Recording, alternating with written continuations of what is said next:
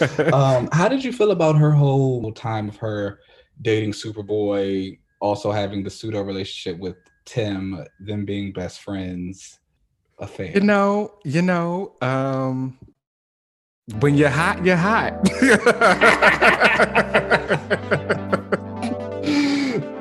You know, Um, real hot girl shit. okay. You know?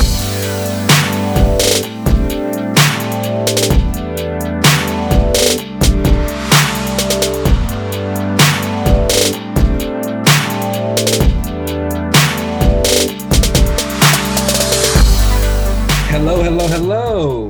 Welcome to another relaunch. My name is LZ. I am Keenan. How are you doing today, Keenan? I'm hot. I was sick yesterday. Oh I no. don't, yeah, like I don't know what it was. So I actually think it was. So I started this new protein powder drink mix for the gym, Okay. and That's so I wild. don't The think. gyms are open there. They are not here. Oh, really? Yeah. No. I'm about to stop going because they started closing a couple down, and so now like everyone's coming to the one that I go to, which no one ever went to because it was so far out. Hmm. Um, and I People went found there your yesterday. spot. Yeah, it's like really distressing me. And so there were a lot of people in there yesterday, but I like started this new drink mix and I just don't think it went over very well. I was not feeling too good yesterday. Oh no. Stomach doing cartwheels. So it's like I think my body is still like recouping from that. And so it's just like, all right, let's just sweat it all out. Let's just get it out. Ooh, But no. it's great. It's great. I'm feeling Yeah. good though. I'm ready to talk about these comics because we had quite a bit coming out. And quite a lot happened actually. Yes. Let's get into it. Let's get into it. So let's get some of the more non-controversial issues out the way first. Okay. So Aquaman 65 came out, and Okay. Aquaman and Mara finally got married. Oh, yay. Well, That's been a long time coming, right? yeah, very. And then even so, I don't really know if you can say they got married. Oh, okay. So basically, so issue 65 is the final issue of Kelly Sue's run. An immaculate run, I do say so myself. She took Aquaman to places that he's never normally been. She kind of had Mera take over Atlantis. She wanted to dissolve the monarchies, which they actually do by the end of this book. Oh, wow. And, Okay. Atlantis kind of starts to move into this new place, this new era. How does it go? And Arthur kind of surprises Mera. He's like, oh, we got to go do some hero stuff. And so they like run out to this boat. They get to the boat and she runs into like Wonder Woman, Dolphin, Hawk Girl, and they're like her bridesmaids. And Oh, she's that's like, cute. yeah, it was really cute. She's like, why are you guys here? What's going on? And then Arthur comes up, and then like all of the Justice League come out, some Teen Titans, Garth is there. It's a Oh, really nice yay. little moment. Okay. And they like kind of get together and he's like, all right, let's finally get married. And so they start the nuptials and Oh, then the no. issue ends. Oh, no. I was afraid like a villain or something was going to attack. You know, they always love to do that. Yeah, they do. But no, so this one is like the nuptials start and she's like, oh, okay, we're doing this, and then the issue ends. So it's like one of those things where it's like, yes, they're technically getting married, but another writer could also come on and be like, no, they didn't. Okay. They can be like something happened, or I just would have preferred to actually see them say I do. Hmm. It's just like that would have been nice. But otherwise, really good issue. Do you feel like Um, that's at least a good way to pass the baton to a new writer? yeah, oh, You know, absolutely. from It, from from she Kelly ended it Sue's on a perspective, like, she ended it on a really good note. She made sure that she kind of wrapped up her own storylines, but then left certain things open so other people could take them over if they wanted to, which I thought was a really great idea. yeah. And she brought in tons of like supporting cast for him now. Like there's a world for Aquaman right now, which is something I feel like he hasn't had in a very long time. So that was always good. Um, Great, just a great run. Again, I don't think she got enough credit for the stuff that happened here, and I'm very excited that she got to do it. Her run was extended. Originally, it wasn't supposed to be as long as it has been. Oh, So wow. I wonder if that's because fan response was so good to it. Because, like, I've seen people like the run so far. yeah. I honestly don't know. I just know, and you know, of course, I'm also a little biased. Kelly Sue and I have formed a little bit of a relationship while she's been on this run. She sent me some signed comic books, Oh, you that's know. awesome. She's really cool. I don't know if I told you this story about the time I met her No. at San Diego Comic Con. Yeah, so like I went to San Diego Comic Con back in like 2015, and I was dressed as Miles Morales, and obviously, you know, I love Captain Marvel, like duh. And at that time, she was writing Captain Marvel and starting to like elevate Carol and take her like and started her pretty like Remember iconic that. run. And I went to this panel, and after the panel, at the time she would like meet people and like sign stuff. I got a signed Captain Marvel #1 issue from her. Oh And wow. yeah, which was really cool. And she like likes to take selfies with people and like duck lip selfies. So we took a picture and she was like, "Hey, have you met Bendis yet?" And I was like, "No, I haven't seen him." She was like, "You have to see him like dressed like this." And sure enough, I go to the line and his line to like meet him and like get things signed was already at the capacity. The dude like comes right in front of me and says, "Okay, the line stops right here." And I was like, "Yo, No. I have to meet him." Sure enough, though, I like walk by and he stops me and was like, Oh "Miles," and I wow. was like, "Hey," and I was like, "I came to come and meet you, but the line was too long." He was like, "No, we have to take a picture right now." And I was like, "I just met Kelly and she told me to Yes. come over." She was like, "Perfect. I'll take a picture with you and send it to her." And I was like, "This is awesome." So like, See, yeah, that's you she's be really getting cool. lucky with the compliment. She was really great. I was like, when she sent me, and she sent me like I want to say maybe 6 or 7 trades, and Oh then wow, that's dope. yeah, it was she sent me a lot of stuff, and it was all signed, and I was just like so grateful. I was like, this is great. I really enjoy her. So that She was is cool. Aquaman 65. If you ever have any type of interest in Aquaman, I would highly recommend this run. Is this the It's end of a Aquaman? Is this his So last yeah, issue? this is the Okay, last issue of the book right now. There has been no new writer or anything announced, but you know DC's about to go into its big future state thing, right. and Everyone's then taking a break. Yeah. yeah, so we'll see what happens. Again, and I know we're going to talk about her a little bit later. Yara just got the Wonder Girl book announced, so Right. in the future state, Jackson is going to be Aquaman. So I'm kind of like crossing my fingers that Ooh. they're going to do something with him afterwards, Okay. because And that like would be start to nice. elevate him and like lead him towards that route. That would be cool. Yeah, that would be that's kind of what I'm waiting on. So that was that. Immortal Hulk also came out issue 40. I'm honestly not gonna go into this book like It's still great. It's still been doing this well. it's still like Really. it's at issue 40. What was the last time we really had like a good comic book run go this long uninterrupted without another like reboot, another new number one? And And people still enjoy it. I don't know. people still enjoy it like consistently. It hasn't. It's not one of those things where it's like, oh yeah, it dipped off in quality around this, but it kind of no. It's just like consistently good. I don't know what Al Ewing drinks, smokes, eats, whatever before he writes this book, but he needs to do it for every book. And I still need to start this. Maybe I do that soon. it's 40 issues in, so it's good. I don't.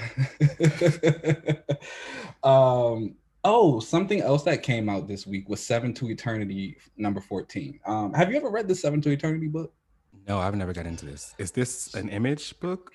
This is an image book. It's written by Rick Remender with art from Jerome Opina and colors from Matt Hollingsworth. I think if I could explain this book anyway, I would say it is basically Excalibur if Rick Remender wrote it. It's Okay. it's Okay. like it's a magical world. You got like fairies and these they're not really heroes. This family who kind of like has been on the outs because they're known as like the betrayers of this particular kingdom and the Mud King, and it it would kind of be a lot to explain right now. It's a really good book. Google it. Okay. Google Seven to Eternity. Okay. Basically, this is issue 14 that came out today, and the book is coming to an end. So this is the last story arc of the run. The book is going to end with issue 17, and so Oh wow, okay. yeah, The series is just done at 17. yeah, the series will be Okay. done at 17. It's honestly a really, really amazing book. Beautiful art, fantastic colors. It's really well written.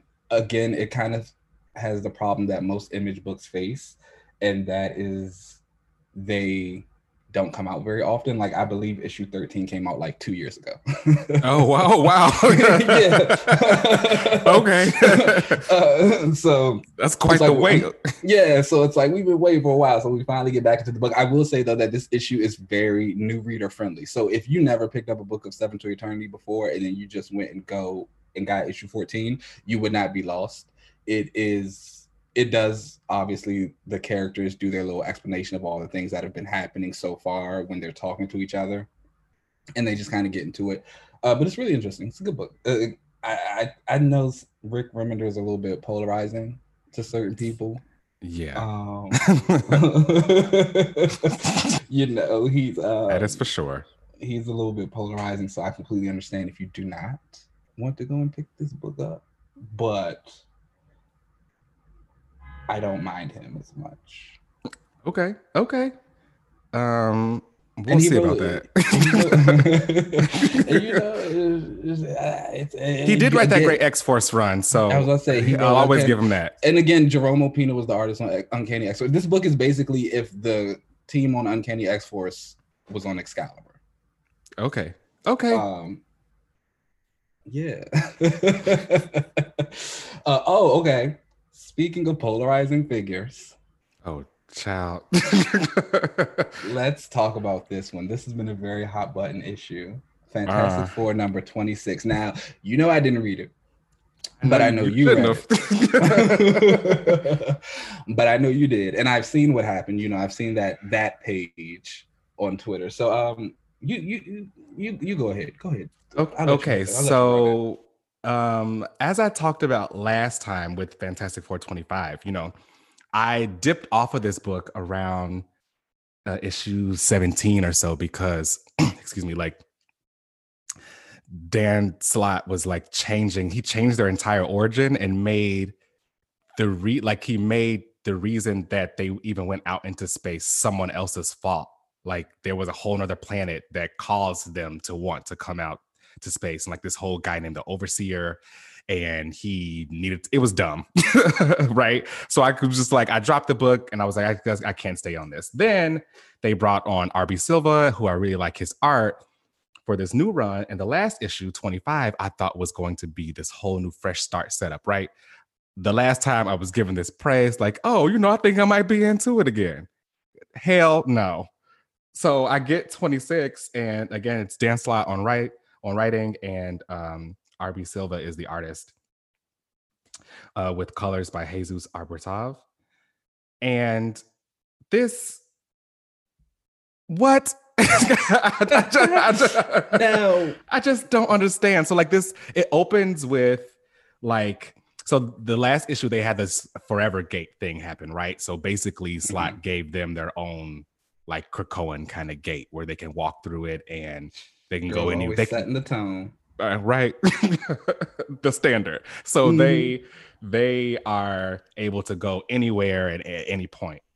So it opens with Human Torch and his wife, or betrothed, you should say, Sky, who is from the other planet that Dan Slott made everything originally from, like their point of origin. Okay. They had this whole thing where you like wore these bands, and if you would end up finding like your true love. And of course, Human Torch found his love with this woman Sky, so she ended up coming back to Earth with them because they have to be together. And it's a really forced relationship. And even back in when Sky was introduced, they made it seem like the planet was so far away. But in this issue 26, she's like, you know, I came to Earth to be with you. I'm so far away from home. And Human Torch is like, actually, you're not that far. We can get to your place in like 20 minutes. So like, okay, well, what was the point of her even? Yeah, doing all that. Yeah. So that part of itself is already dumb. So they are investigating this like portal down in Florida where Man-Thing is. And I'm not the biggest fan of Man-Thing, so I didn't really care about his cameo. It's all right. It just kind of appeared. So I didn't really care. So they're like setting up everything with this gate and trying to tell humanity that, you know, the Fantastic Four will be here to protect the gate in case anything kind of comes through it. He has Valeria go through the gate and use the Forever Gate to get back to this planet where she met this boy back in like the earlier issues, because of course he just wants to give Valeria like boy problems for some reason. I don't know. I think I do remember seeing a little bit of something about that. That was weird. Yeah, he really this entire run to me has really felt like Slott isn't writing the Fantastic Four. He's writing moments that he wants to write. So he wants to write the teenage girl having teenage problems with boys, and he wanted to write a teenage boy being angsty with his parents. So that's why he kind of did that with Franklin. And even though that didn't narratively make a lot of sense, it just felt like you wanted to have these like kind of cool, not even cool, just like moments, familiar moments that I'm sure he may just know about in life, and give those to the Fantastic Four instead of building a Fantastic Four story. Exactly. Instead of just building a Fantastic Four story, you're just giving these kind of cheap moments. So, of course, Franklin is like having trouble with everything, and he wants to figure out, you know, what's going on with his sister. She's crying. And crying, Valeria? Yeah, she's over a boy. Yeah. Even though just before that she says like, oh, I'm the smartest girl in the universe or whatever. I don't know. It was just all bad. So he's like, she's crying, and of course Franklin's like, you know, trying to console his sister. They talk about, you know, people being brilliant and everything, and we need to be able to like kind of figure out this gate. And he's like, oh, well, I know a place where people can like help you with gates. So he tries to go to Krakoa and is stopped before he can even do that by Xavier telepathically telling him, no, you can't come because you aren't a mutant, and you actually never have been. And you were so powerful that when you were a baby, you used your cosmic powers to alter yourself to make it appear as though you had the X gene, but Cerebro says you never had. So you can't come here, no more, bye. And then just leaves. So yeah, that's just bad. That's just bad. Like there is no excuse for it. There is no reasoning. That is just bad. You literally stripped someone of their identity. Does it feel like, because, you know, obviously, again, I did not read the book. So in the narrative, does it at least feel like there's more going on? Like, no. It's building to... okay. So because just in the last issue, he had Franklin like really like missing Krakoa and being like, you know, I really miss going out there, whatever. Like, I can't wait to get back to the island. And it was going to be this, I thought he was building this moment of, my family doesn't really understand me. And because, you know, in his room, he had posters of Dazzler and Layla Cheney and stuff like that. And you know, he was like I have all this like mutant stuff, and Human Torch was trying to connect with him, and he was like, oh, you know, I don't really want to talk to you, Uncle Johnny, because like I'm like trying to do more mutant stuff. Like you wouldn't. I'm really a mutant understand. now. Like, yeah, you don't know me, which I get. Right. So I thought he was building towards something like that, and then the very next issue, he just like takes it away. Which, of course, on Twitter, he's been saying, you know, there's a story building or whatever. I'm building towards something. But I don't think he realized the implications of taking someone's like identity. Which I've realized a lot of writers who are on X books who have runs that aren't really well received, that tends to be the biggest problem with them. They don't realize the identity portion of the mutancy.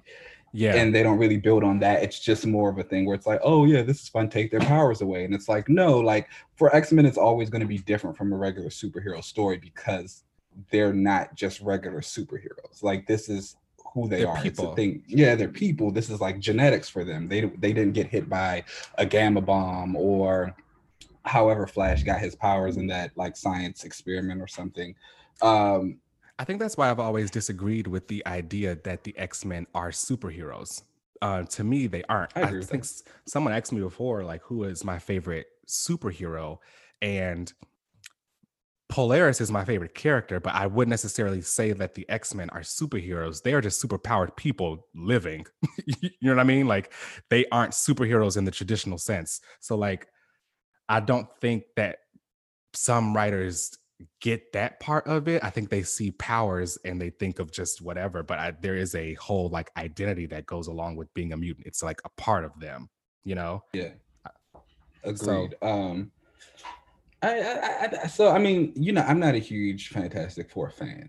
mm. So I feel like Franklin losing his mutancy kind of also rids me of the Fantastic Four. So for that, I'm not. I'm not really that upset about. I do take issue. I don't really get what it is with a lot of Marvel writers, or just in general, and their need to kind of make mutant characters who aren't on the X-Men non-mutants. It's just been the strangest thing to me. We've seen Yeah. it with Squirrel Girl. We've seen it with Cloak and Dagger. We've seen it with Wanda and Pietro. Hmm. Now Franklin, and it kind of also once again distorts that whole thing about identity and mutants. And yes, mutants are on Krakoa, but they are still people, so they should be everywhere. It's like one of those things where you see an old period piece movie and there's no black people in it, and they're like, oh well, this movie was made in like 1870, and it's like, or it's set in 1870, and it's like, okay, did black people not exist in Right. 1870 or something? Right. Right. It's just like they're there. It's like for mutants in the greater Marvel I've always thought it was nice that not every mutant wanted to be an X-Man, because naturally that's going to be the case. But Yeah. no, they're so hellbent on like, no, if you're a mutant, you got to be an X-Men. It's just like, all right. I won't be surprised if Justice loses his mutant ability soon. I was just gonna bring that up. I feel like Justice and Firestar were out there being mutants, but like who knows, before Firestar we is know. like a little bit different just because they have like tried to bring her into the X-Men during Fair. Jason And she's Aaron. got that whole Emma tie-in, so Yeah, which I'm really shocked that she's not on any book right yeah. now. That's weird to me. I really expected her to be there and say something when Shadowcat got a horse from Okay, Emma. like I'm sure she was on that. I mean, because they've shown Firestar on Krakoa Yeah. since, and then I just remember it was a big deal. I think I like Firestar. Okay, I won't lie, and so I'd like her to Fair. get a little bit Okay. worse. Um But yeah, also it's in this Fantastic Four book, he brought back Elijah. And oh, you probably don't know who that is, but like I don't. for those who don't know, there was a story back in the day with the Fantastic Four where for some reason, and this is one of the things I really don't like about when writers try to have relationships amongst characters. I don't feel like they always have to be with each other. Like you can date outside of the cast of people around you, but for some reason they had Johnny Storm get with Alicia Masters. So Oh wait, isn't she the one who's usually married to Ben or yes, like dating Ben? so she was dating Ben, and then Ben left the Fantastic Four because I think at this time he stayed on the Battle World planet after Secret War. I think he decided to stay there because something with his powers. I think he was able to like control them more there.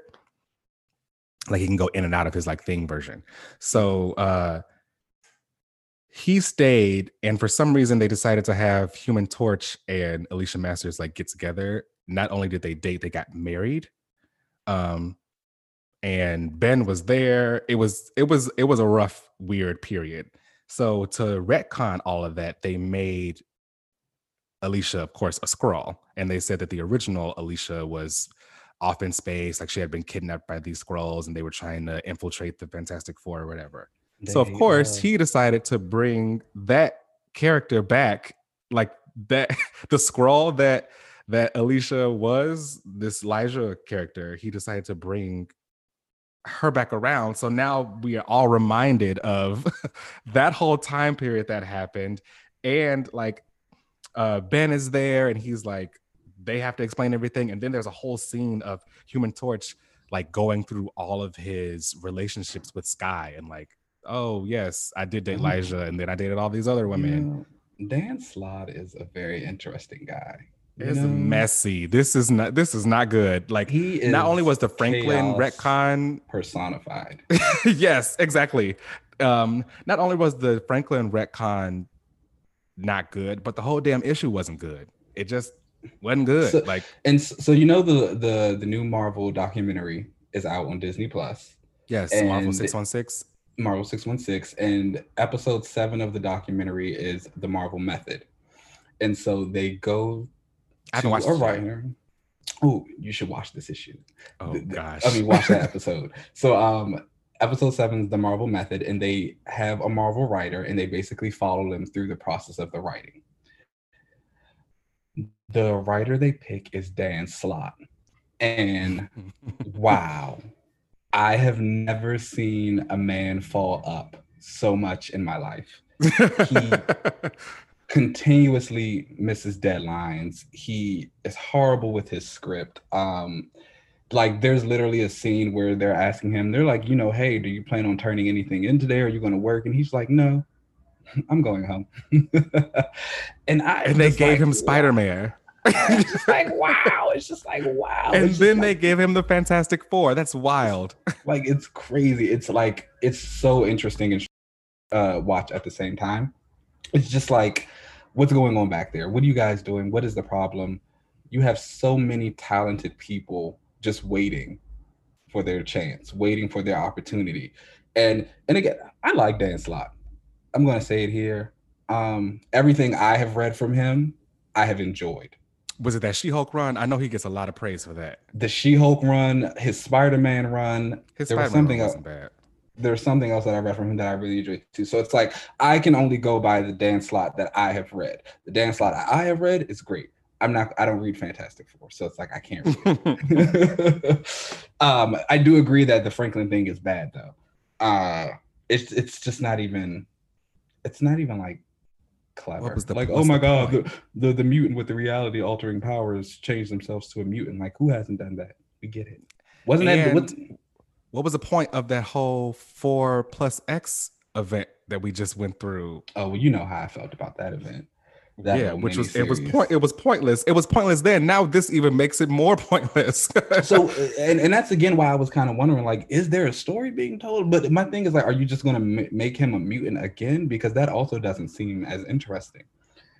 No, Fantastic Four number 26 in stores now. you don't gotta get it.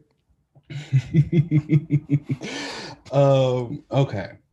Oh, so moving on to something non-polarizing, and that was actually very enjoyable. The Marvel Voices, Indigenous Voices issue came out, and this was actually my favorite comic book of the week. Okay, I won't lie. I think it was mine too.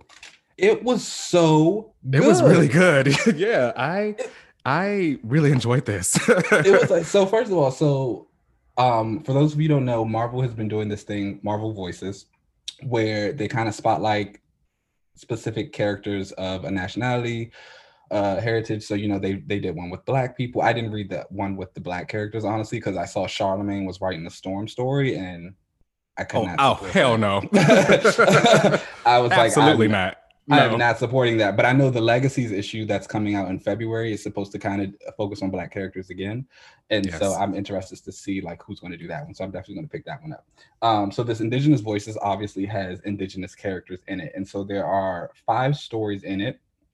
2 of them are kind of just like basic introductions. Like the first one is The Watcher. It's written and drawn by this guy named Jeffrey Verege, and it kind of just let you know who all of the Indigenous characters in Marvel are. And wow, what a lineup. Yeah, that was a really long list that I had no idea. I didn't even realize most of those characters. So you got folks like Echo, Snowbird, Talisman, Shaman, Risk, Warpath, Silver Fox. It was like just going American Eagle, Danny Moonstar. It was just going on and on and on. And I was like, wait, I actually like all of these characters. Yeah. Also shout out to, it seems like all of the like characters of color are all mutants. Yeah, I feel like that's where all of the like. So that's something that we can talk about another day. But when you want to truly get, and it's like why the MCU looks the way it does, is because when you get into all the diversity of the Marvel universe, it comes from the X-Men. It comes from the X-Men, yeah. Which is crazy because even they ain't that diverse. But each story is written by written and drawn and colored by indigenous person. So Echo has the first story in it. Danny Moonstar has a story. Silver Fox has a story, which I was not expecting. So everybody knows I love Wolverine. One of the reasons I love Wolverine is because of Larry Hama's Wolverine run, and Silver Fox is a big part of that.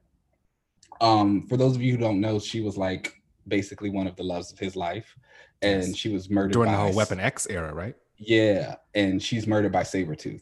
And so it kind of is a big part of their feud also, of like why they hate each other. So her story was interesting because I don't think Silver Fox was ever actually a mutant, but apparently this one says that she is. Yeah, I didn't know that either. I thought that she was just like powered. She was just whatever. She's a mutant now. I'm going to take it. We losing mutants left and right. We're going to take it. Yeah, for real. And so, but just all three stories were just really well done, really well written. They had great character voices. Of course, all of these characters were characters I liked as well. Echo is one of my favorite characters. Danny is one of my favorite characters. Silver Fox is a character I have a lot of affection for. So, and they were all women. Who doesn't love the women? Okay. Yeah. So like I normally don't follow a lot of these characters. I like a lot of them, but I never really like follow a lot of the books that they're in. Danny is the only other character besides Magik that I like from the New Mutants. It's just Magik and Danny were my two favorites from that group. So I never really like read too much of them, but I really, really enjoyed this. The Echo story was really cool. She's dope. I really enjoyed everything that she was doing out there. The sign language stuff was really cool. Yeah. But I really, really liked Danny's story. Danny's story was good where they had to go find the little mutant boy. That was nice. That was really cool. And her and Ron out there kind of doing their thing together. And, you know, I loved the speech that she kind of got from the boy where he asked her, you know, are you Krakoan? Are you Cheyenne? She was like, I'm both. I'm a lot of things, you know. She said she was like, I'm a Valkyrie sometimes too. What's up? Yeah. You know, and I like that she was like, it's not about being, you know, about assimilation and all of us just being on this one island together. She was like, I'll burn this bitch down before that ever happens. But it's about having a family and being a part of something. And I really enjoyed that line. It was really cool. Very, very good. Everyone should go pick that book up. Yeah. It's phenomenal. Support it, because again, I feel like if these Marvel, and you know, we were just talking about that too, you know, with Dan Slott being this kind of horrible worker, and you have all of these people who are like waiting for their chance to tell the stories. These little Marvel Voices anthologies, this is how we kind of help them get that foot in the door. Yeah. You know, if these do well, people say, okay, these stories need to be told some more. You know, hopefully these creators get to also continue that. The people who wrote the Echo story, I would love to see them on some type of Echo miniseries. Rebecca Roanhorse and Wes Hoyt Alvitre was on art. I would definitely read an Echo book from them. 100%. Yeah, for sure. Like they did great with just her writing. I love the part where they had all of the men who she's dealt with kind of like texting her, trying to get her attention. So it was like Daredevil, Moon Knight, Wolverine, Hawkeye, all these people, and they're like, hey, and she's just like, no. She's like, I don't have the time for that. So I thought that was really well done. So everyone should look at that. Even if they came, I would also love some kind of Mirage, like mini arc somewhere by the woman who wrote that, Darcy Little Badger is her name, and it was drawn by Kyle Charles. I think that was really, really dope. Awesome. Which is, and like you said, it's unfortunate that, you know, Dan Slott, who is on a documentary telling people that he turned his shit in late, can get Fantastic Four, but like all of the indigenous people, they got to put 11 on them on one book to even hopefully get a chance to do something in the future. But so hopefully we can support this and get more of them on. They should be writing Fantastic Four. I would Okay. much rather get it from them. Oh, so yeah, Marvel Voices, Indigenous Voices. Go pick that up. Be on the lookout for Marvel Voices Legacies in February. Yes. And rounding this week of books that I actually got, we continue X of Swords, Ten of Swords. Yes, yes, yes. We had X-Force 14, Hellions 6, and Cable number 6. Yes. How do you want to do it? You want to talk about them all in as together, or do you want to go book by book? I don't really want to talk about it anymore. Honestly, I'm not gonna lie to you. Really? I actually enjoyed this week a little bit more than I enjoyed last week. I mean, oh, you didn't? Oh, okay. I mean, no, I think this week was better than last week. I will say I only really felt it was better than last week because of Hellions. And I think Hellions is really like, it did a really good job of like being a part of the event, but still telling its own story. Yeah. Which I was like really grateful for. I love Mr. Sinister. He is my favorite villain. He really is. He's really worked his way up for me as becoming one of my favorite villains because his personality now, I mean, how can you not love it? His personality now is like, child, I've got my own plans. I've got things to do. Everybody else just needs to fall in line. And where is my cape so we can go? Yeah. And don't get me wrong, I actually enjoyed the more cold, calculating Sinister of like the 90s. But also that gets a little boring sometimes. So I'm all right with the flamboyant personality. I do think some writers take a little bit over the top. I think Kieran Gillen probably had the best mix of it, and that he was the one who kind of introduced it. I honestly don't like the way that Hickman writes Sinister. Oh, really? Yeah, it feels, I don't know, it's like a little too childlike. It really reminds me of the way he wrote Nimrod during Hoxpox. Okay. Oh, I liked that. Yeah, so I liked it for Nimrod. I don't like it for Sinister. Gotcha. Okay. Where I think the Hellions version of Sinister is still sassy, but he's still very much an adult. Yes.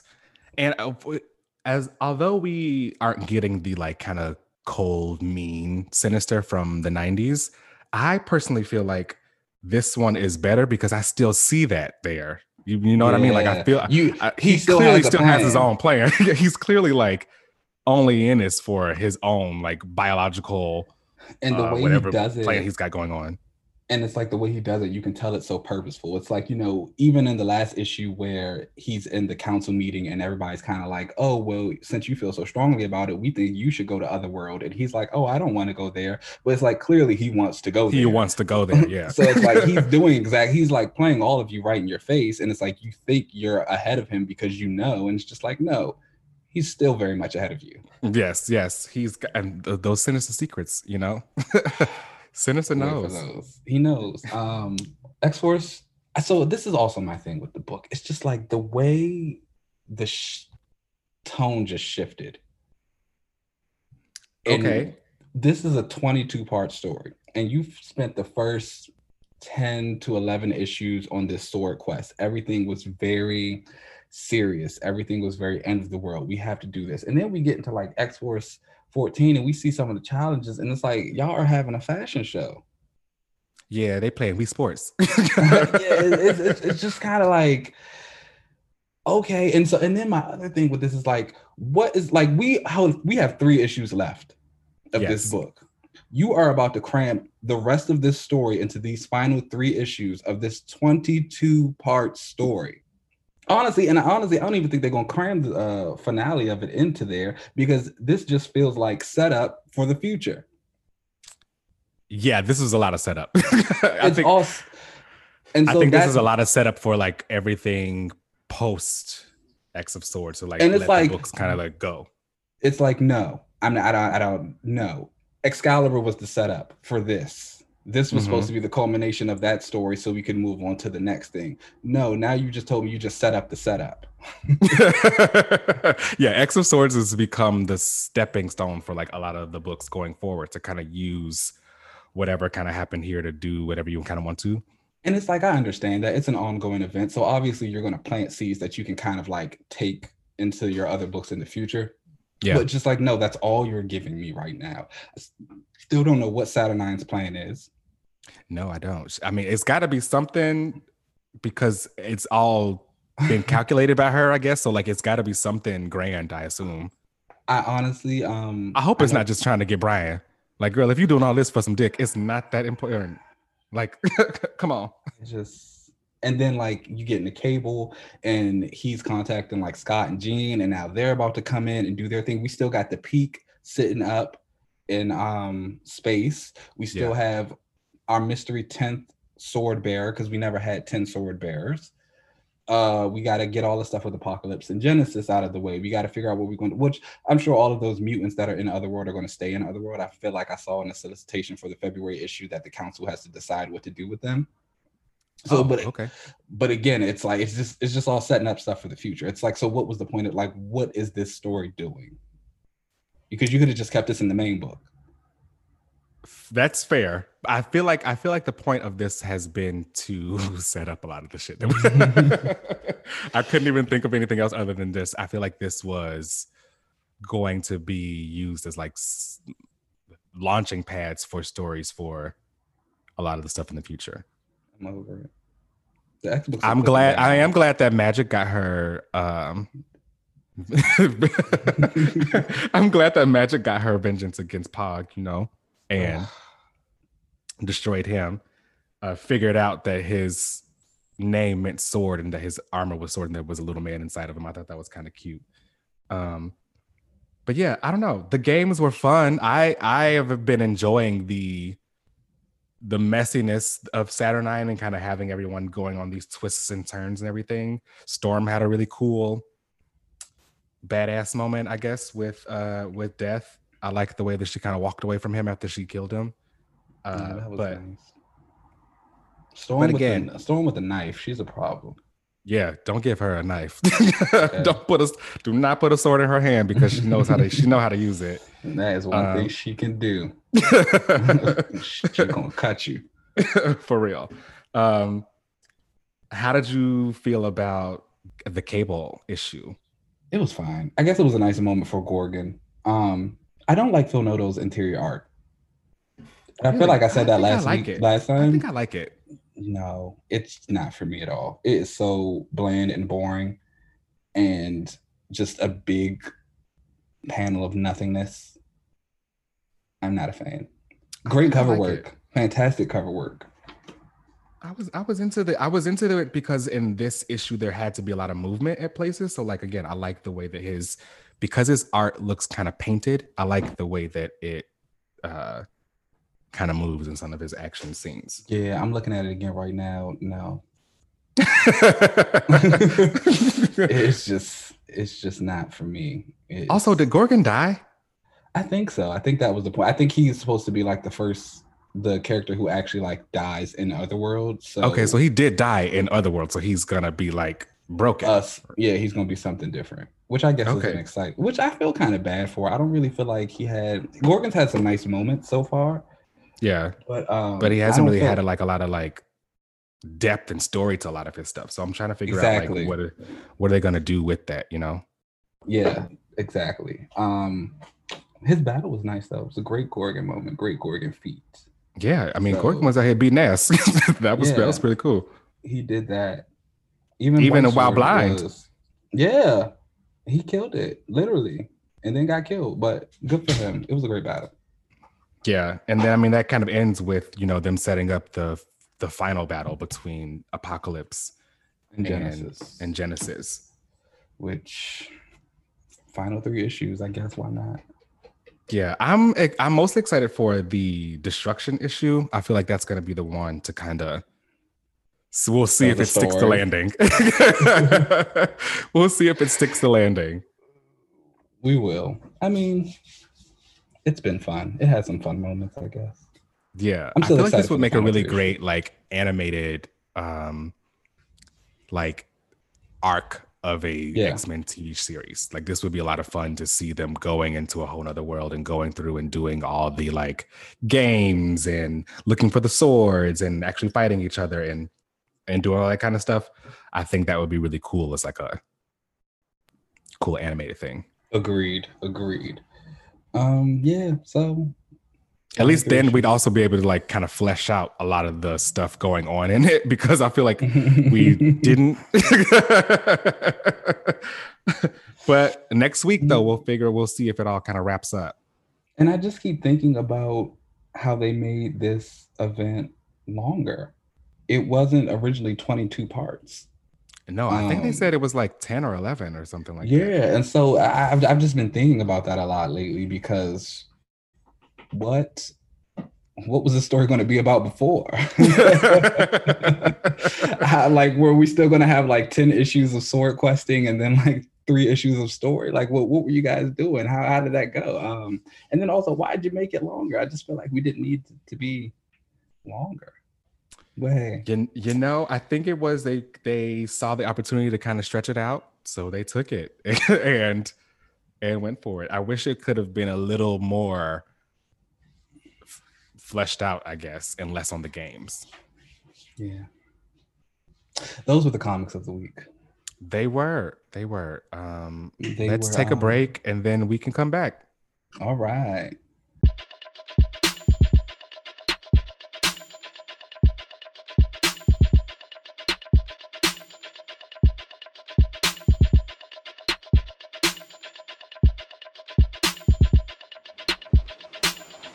And we are back.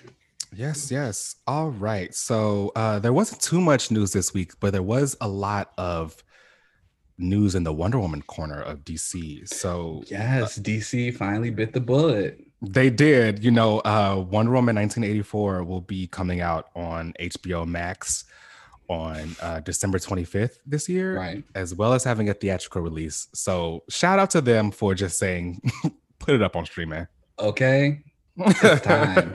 It's time. We have to move forward, y'all. Like, let's just do it. Like, you can do whatever, try and figure out a way, like hit some drive-in theaters or something like that, put it out there, do what you gotta do, but give the people the movies. It's you can't keep holding on to this kind of stuff, because eventually people are gonna be over it and not even care anymore at all. And that's kind of exactly how I feel about Black Widow. I was about to say that's what's happening with Black Widow. Unless you're my little cousin, she's been going off on me about it. Like, she is a Natasha stan. Okay? I love that. I love that. I bet she'd be eating you up and letting you know that Natasha is here to stay. My aunt sent me a text message the other day. She was like, Kennedy is still very upset about what you said about Natasha.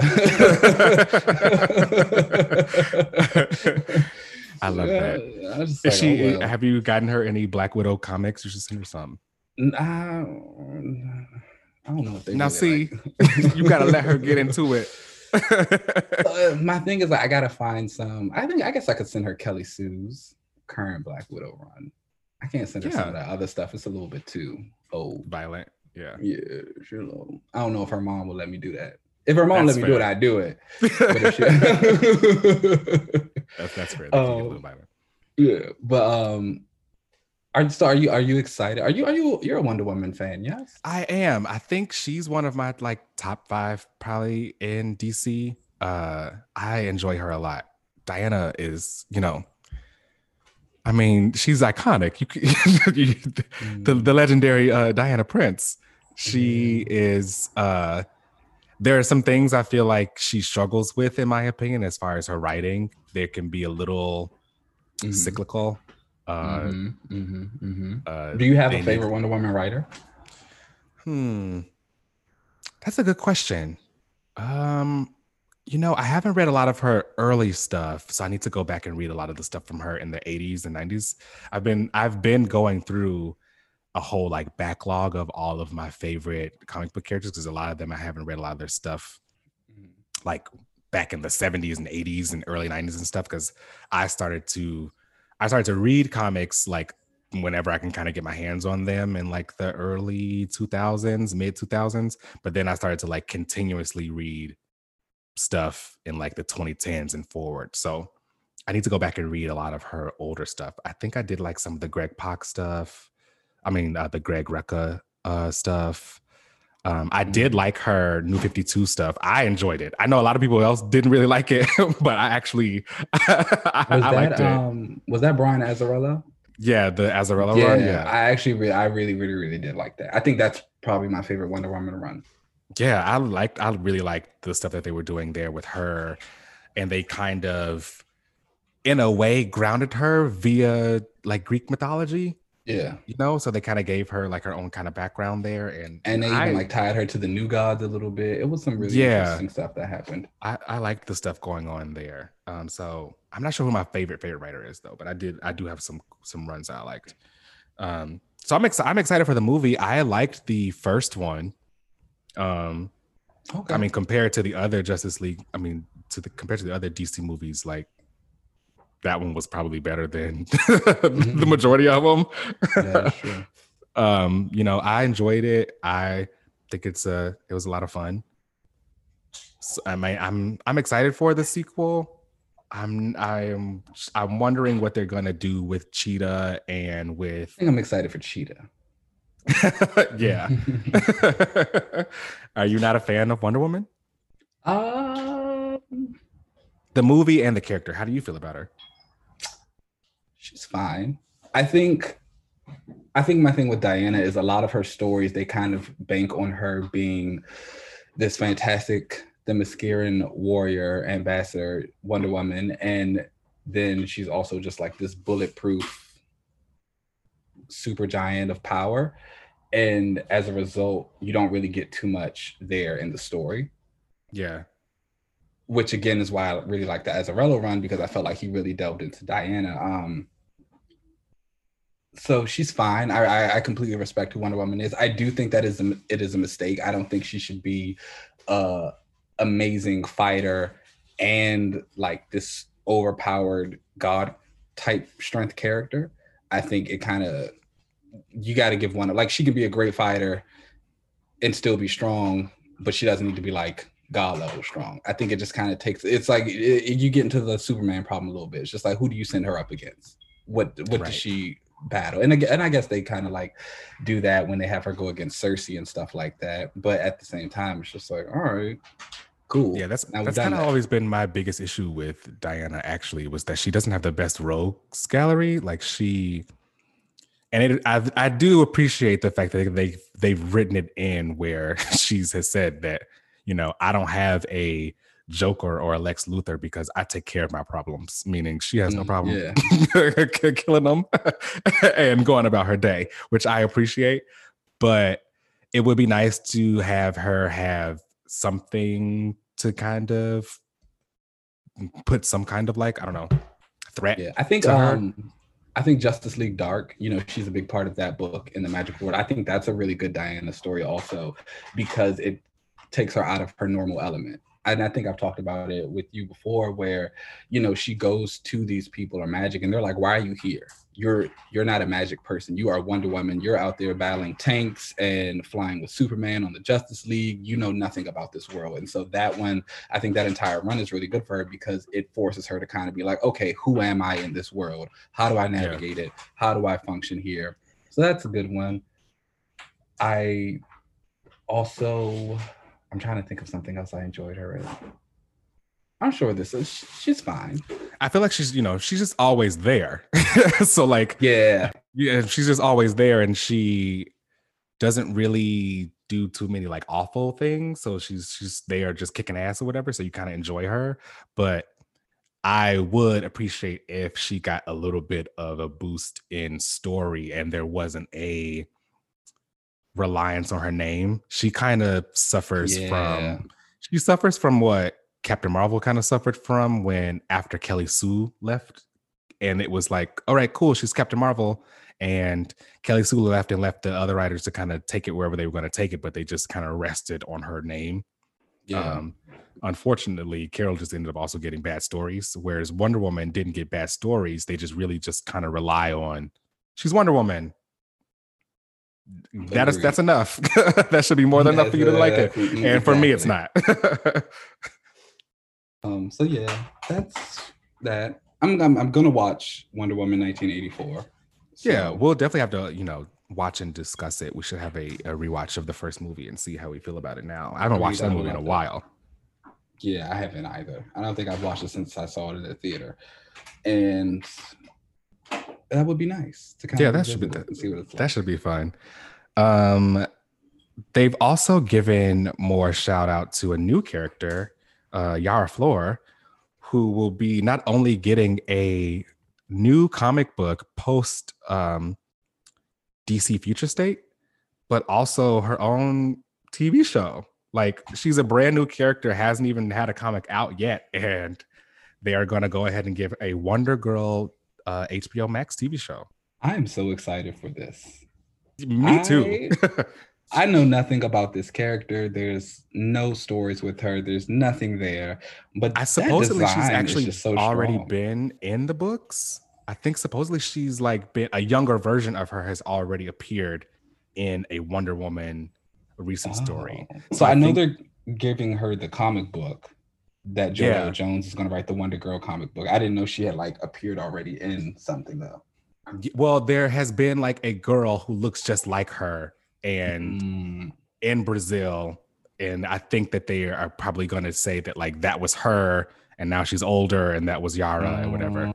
In the present anyway, you know. Got it. Which is it's totally fine with me. I'm very excited for it. I'm really excited for the Future State Wonder Woman, the Wonder Girl show that she's going to get, and the Wonder Girl comic. I'm a huge fan of Joelle Jones. I think her art is amazing. Her art is fantastic. She's actually probably one of my favorite artists currently. Yeah. And then some of the stuff that she's written, she wrote like some Catwoman stuff for a little bit. That was really enjoyable. I love her. She's really dope. Really excited for Yara. Pass me my boots and tiara because I am ready to stay. I am ready to stand. Okay. Her weapon, the little like ball. The Labolas, I think those are really cool. Like it's everything. I'm so ready for it. I love that she has those instead of like a lasso. I think that's a really cool way to give her own kind of thing. I think that's a really huge like thing to do for a character too, to give her own TV show after she hasn't even really like premiered yet. I saw it on Twitter or something like that. They were like, it kind of feels like DC might have just made their Kamala. Yeah, that's a good point. Yeah, just in terms of like the reception and all the stuff that she's getting. You know, we'll see if the writing can match. I mean, it's always going to be a little touch and go. If they do it correctly and they push her enough, she'll probably be able to last for a very, very, very long time. But I'm excited. Wow, that's a really good comparison. They really probably, if they like stick the landing with the comic and the TV show, they really did probably end up just making their own Kamala, because she could be huge. She could be just as big as Ms. Marvel. Extremely, extremely. Now, who is your favorite Wonder Girl? Currently, no one. In the past, I would have said Donna Troy. Okay. I am a huge fan of the New Teen Titans era from Perez and Wolfman. I think it's got some of my favorite comic books in there, and like Donna was a huge part of that. And I just think the work that they did with those characters in that is really great. I'm actually just getting into that now. So I'm excited for you. I've read like random bits and pieces of it. Some stuff with Tara. And those kind of like more iconic stories, but I've never read the entire run. But I put that on my list of comics that I'm trying to work my way through, and that's next up on the list. So I think I'm just gonna go ahead and dive into that. It's just really, really, really good stuff. And I think the stuff that Donna goes through in it is great. I feel like over the last few years, though, it's been awful for her. You know, Donna died. And she came back. She was killed by a cyborg Superman. Her neck was snapped. She ended up coming back during like the Johns era of DC. And she was kind of being built up to have this really like great role as like the new Harbinger. She was like gathering heroes to stop cosmic threats. You know, Donna's one of those characters that in comic, everybody loves her because she is just so interesting. Like likable, yeah. Yeah. Then the like New 52 and stuff happened, and they changed her origin. The Finches got a hold of her, and they made her basically they made her like an evil version of Donna. And then like of Diana, right? They were like, Diana. come out of like this like cauldron or something. Yeah, They like it was just not good. And so then Dan Abnett gets her in Titans. And so of course, once that happened, you kind of erase all of Donna's history as a Titan. And so then the Titans Hunt miniseries came out and it tried to, DC did this thing where they tried to reconcile a lot of their pre-New 52 history with the current New 52 history, and it just didn't make sense. And so that was one of the things that happened with Donna, because it's like, okay, you're saying that she was a Titan all these years ago, but she just got created like 2 months ago. Right. That doesn't make sense. And so they did that, and then they even go back in it and they have a moment in one of like the Titans annuals where Diana and Donna kind of have that moment, and she lets her know, she's like, this history that you think is yours is actually a lie. And so like but it's just not good. It's just not good. Donna hasn't had a good story in years. So currently I have no favorite Wonder Girl. I feel like Donna suffered from that whole, probably the same thing as Wally West, where they kind of get lost and they get lost in the reboots. You know what I mean? Like every time DC reboots, there are certain characters that end up getting like the short end of the stick, and I feel like Donna has probably been one of them. I loved her design. I feel like she was the one that really rocked that whole the star suit. Yeah, that was good. Even that classic red one that she used to wear, that one was just really, really good. Yeah, I've always kind of enjoyed her whenever she kind of popped up. I don't know much about her because my Wonder Girl was Cassie. So because I came in, that makes a lot of sense. Yeah. I came into DC in that John's era, Okay. So of course Cassie was Wonder Girl. Cassie was good on John's. She's the messiest Wonder Girl. She is. She is the messiest Wonder Girl. She is. I live for it though. She was originally, before like the New 52 reboot, she was a daughter of Zeus. And her mom was like an archaeologist who, of course, Zeus was out here doing it with whoever. As always. And she was the daughter of Zeus, and that's kind of how she got her power. She idolized Donna, actually. And I think in the beginning of her like wanting to be a superhero, she used to put on a black wig, put her lace front on and want to be just like Donna Troy. And to the point, I think Donna was like, child, you don't got to do all of that at all. Like, just be blonde. It's okay. Just be blonde. Yeah. And I really enjoyed all the stuff she was doing with on the John's run with the Titans, when she even became like kind of their leader for a little bit. I liked all that kind of stuff. So she was really cool there. But then the New 52 happened, and she also kind of got the short end of the stick because she had a nice design though. That little like red and gold starry she used to wear. I actually really enjoyed that. It was kind of like the red version of Donna's. Yeah, all of Cassie's costumes have kind of been like Donna, the red. Yeah, which I think is always a nod to them trying to say like she did like idolize her. Yeah, no, I don't think it's about. I think it's like she does it on purpose to be like, I want to do this for Donna. Yeah. So like the New 52 kind of changed it for her, where they took away her being a daughter of Zeus, because I think they didn't want her to be directly related to Wonder Woman. Oh, I didn't know they took that away. Yeah, previously, before the reboot, I think Diana was just made from clay, so it was fine for Cassie to be the daughter of Zeus. But then in the New 52, Diana became a daughter of Zeus.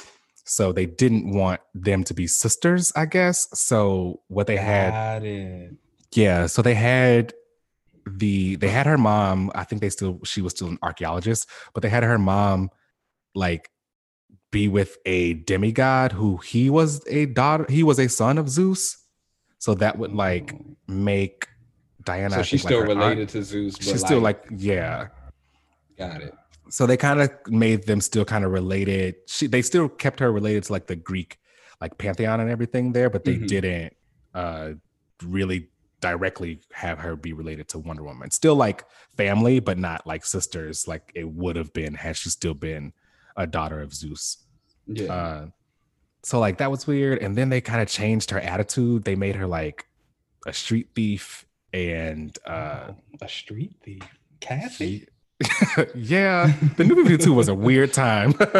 Ooh. Talk You about a time. know, Not everything. Some things were good. Very few things were good, but the majority of it Aquaman was good during that time. that actually really is what made me a fan of his. I had never really read him before until I got into that new V2 run, and I think it was was like good. Aquaman and maybe like one other character who kind of like walked away from that unscathed. Everybody else though. Green Lantern. Yeah. Yeah. Those They the were only they were two. good during the new 52. Everybody else. And it's like it wasn't even just like a character standpoint. It was like creators. I'll never forget creators were giving interviews talking about how they were like walking off or they were quitting DC because the editorial was just like so bad. And Yeah. who was writing Superman at that time? I gotta go back and look it up. But it was someone who was writing Superman. And I'll never forget, they were saying that they were doing a plot in their book that another writer was basically what they were doing would cancel his plot out, and they never let him know. So he was like, he just quit the book. What? He was like, I just quit the book. I was just like, ooh, I'm gonna Where find was the editing? Oh my gosh. There was none. It was non-existent. And that was the one thing that everybody was saying. They were like, there is no editing, deadlines are a mess, no one's in control. DC has been a mess for a while. But again, they've got a lot of new people in charge. They've got a lot of new people in charge. So I'm excited. I think they just got a new editor in chief, I think. A new editor in chief. They got a new manager. There's a woman, she just took over a position. They've got a lot of like good people coming in, it seems like. So all we had to do was get rid of Didio. That seems to be the issue there. Yeah. It seems like they're gonna do this future state thing and give us all like a breather and then launch into a fresh start. I think Future State also kind of feels like a test run. I think so too. For a lot of these potential stories, it's like, let's give these guys a little, because I know they've made they put a lot of emphasis on once this is done, we're going back to the regular stories. But again, you've already let us know you've got this Wonder Girl comic coming. What else are you kind of testing out in this to give us in the summer? Because I assume a lot of stuff will probably start hitting on like the summer of next year. I agree. I bet there will probably be a bunch of new things announced for whatever version, whether it be in person or virtual Comic-Con next year, where they start to announce like, okay, these things kind of worked in Future State. So we're going to start planting the seeds for those things to keep around, and we'll grow into those things. I don't think everything's going to stay though. No. A lot of that stuff in the bad books isn't going to stay. No, not at all. Do you think there should be a Wonder Girl? Like, do you think there needs to be a Wonder Girl Oh yeah, absolutely. So I'm a huge fan of the superhero family at DC and the way they do that with like their legacy characters. So it's like, you got the Arrow family, the Superman family, Batman family, Aquaman family, the branches of characters. Yeah. And that's one thing I've always felt kind of bad about for Diana, is that they never really let her family stick. You know what I'm saying? Because she's got a lot of characters who could kind of fill that void. Artemis is around, Cassie's been around, Donna's around. They're bringing Nubia back slowly but surely in various ways. She's got a lot of people who can be there at her side, and they always kind of keep her by herself, which is another reason why I think some of her books suffer a little bit more than others, because when you go into these Bat books, you see them being a family. You get that personality, you get those interactions. In Diana's, it's typically just her by herself. She has no one to really play along off of, no one to interact with. And if she does, it does. And again, that's why I think that Azzarello book was so good, because they did give her so many characters for her to finally like, these are my people. Yeah. But there definitely should be a Wonder Girl. Is Cassie still around right now? No, yeah, she's in Young Justice. Yes, she is. She was in Young Justice. I did not read any of that because no. I think I read like the first like 3 issues. I mean, Young Justice is usually like her like staple book. I think that but Young Justice has also been weird because I don't know if it's in. They've said it's in continuity, but like it also doesn't really feel like it's in continuity. yeah, that's what I was saying. Like when they had Superboy there, but I wasn't sure like which Superboy that was supposed to be. I don't know. Maybe I should pick the book back. I know I'm not going to. But I think it was canceled. It was canceled. Was it? Yeah, or like it or ended. I think it's done. So well, that's that. So I mean, I think that's going to be the thing. If they are going full force with Yara as Wonder Girl, what are they going to do with Cassie? Exactly. And if they're going to move forward with Yara as Wonder Girl, are they going to like have them all like be together? Is this only going to be Yara's book? Like, is she just like Wonder Girl in name only, but she doesn't really have any type of connections to Diana because obviously she's Brazilian, so right. Showing the Greek gods, they nothing to her. Right. I really wonder what they're going to do with the gods too. Like, is she going to have any connection with like the Greek gods? Or are they going to give her like a new like pantheon of gods? I wonder. Which I'm kind of excited for. I actually think that's a really interesting idea. That if she does interact with Donna or become close with Donna, that they do have different pantheons. Yeah, I think that's actually like a really interesting concept for the Wonder family as a whole. It's kind of like, and just you can pull on different mythologies that way, which is that would be actually really interesting to do with a lot of other DC characters. Yeah, that would actually be really cool if they all kind of have their own kind of mythology that they can kind of call on. Yeah. And it would kind of entrench them with like some magic stuff too. I know y'all like that, so that would be magic, that would be cool. But I do wonder what they're going to do with Donna and Cassie once they bring Yara around. Honestly, they can kill Donna again.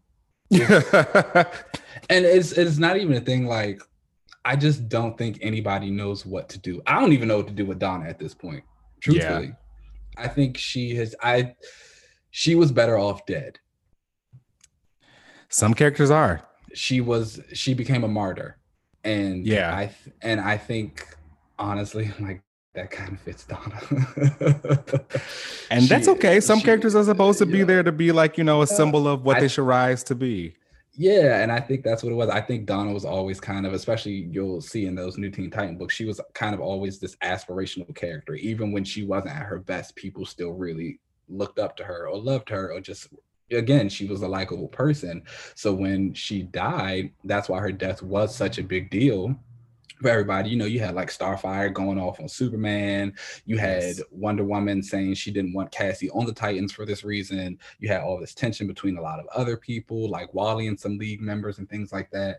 And Starfire had to get Wonder Woman's ass in that time. I remember that. Yeah, and so when they brought her back in the beginning, it was like, okay, cool, because again, they still kind of had her on this pedestal of like, she is the one who everybody's like kind of aspiring to work with and like do all this good stuff with. But ever since then, especially since the New 52 happened, it's just really been like, what purpose does she serve? She's no longer the martyr character. The story of her being like evil Wonder Woman is just not interesting or good whatsoever. The relationships with the whole Titans relationship thing has just kind of been chopped completely. She can die.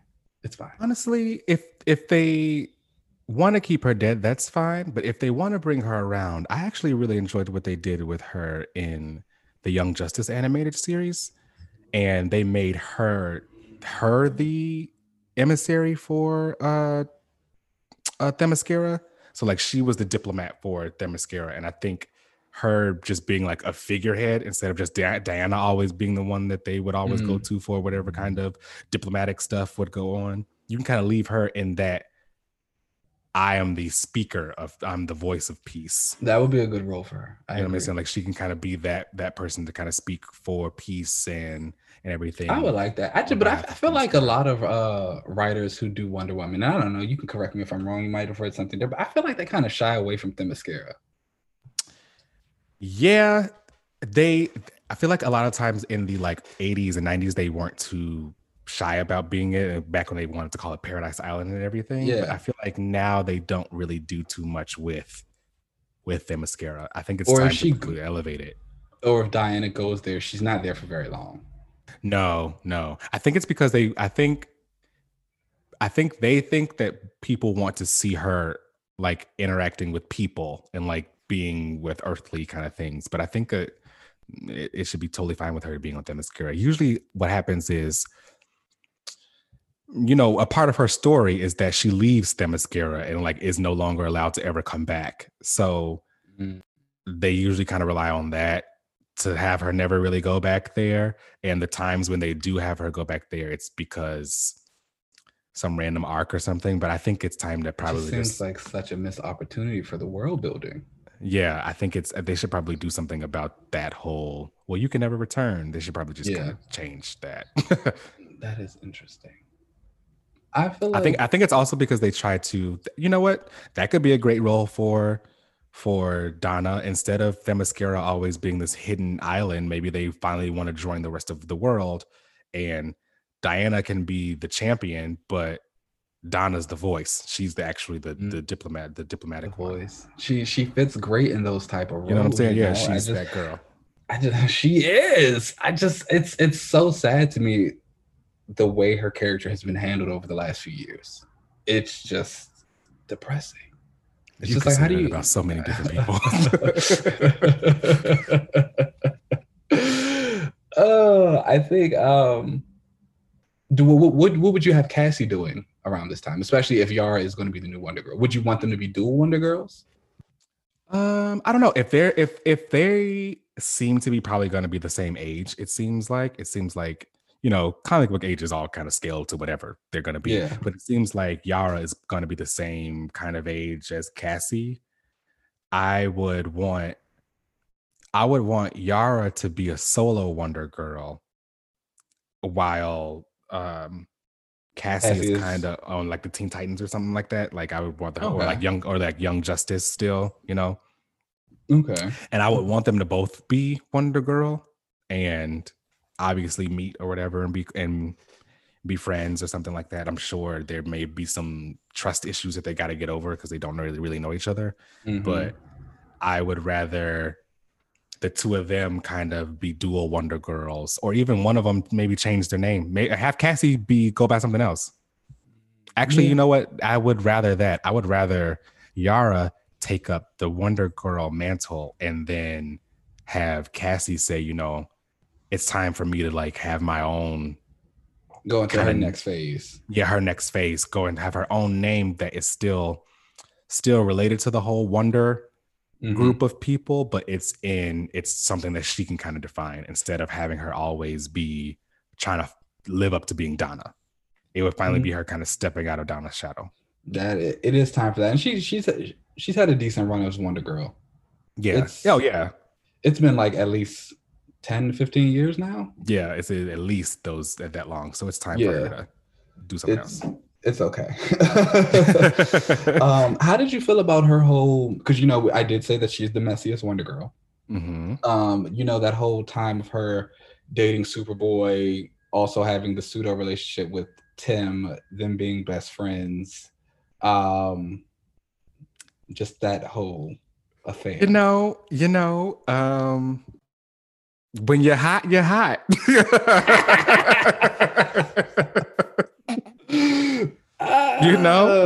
Real hot girl shit. Yeah. She can't help it. She had the boys fighting. Hey, right. when you got it, you got it. I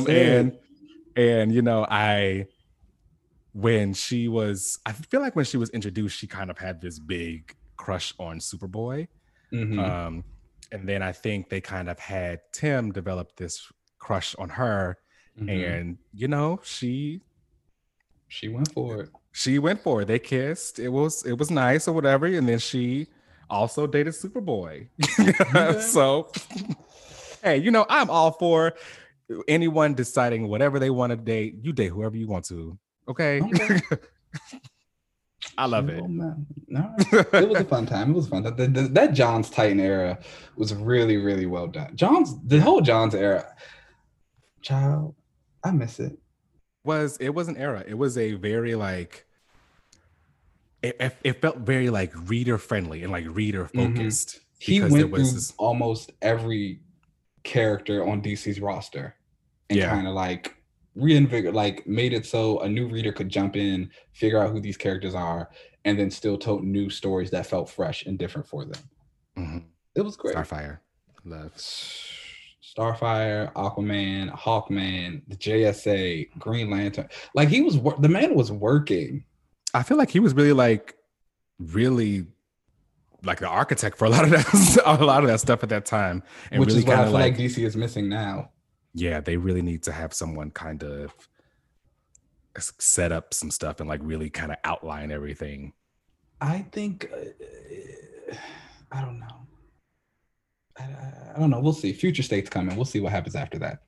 Yeah, hopefully they figure it out. So yeah, my favorite Wonder Girl was Cassie, and I feel like she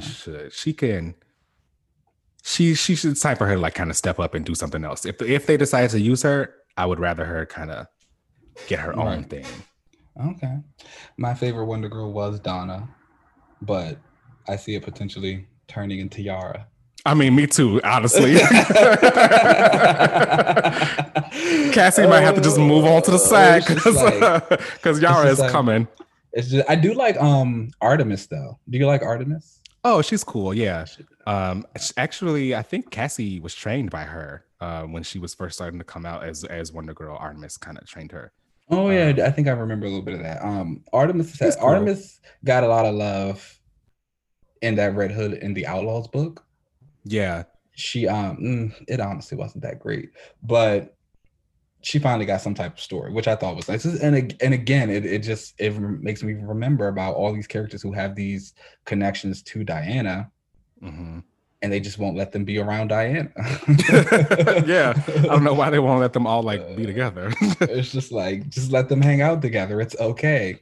Yeah, I feel like they think people are gonna want them to compete or something, but really we just want them to kick it together. Like they could be friends. It's interesting. I wonder. So I remember during the Dan Abnett era of Aquaman, he was doing an interview and he spoke about how stories of Aquaman in Atlantis sell less than stories of Aquaman on land.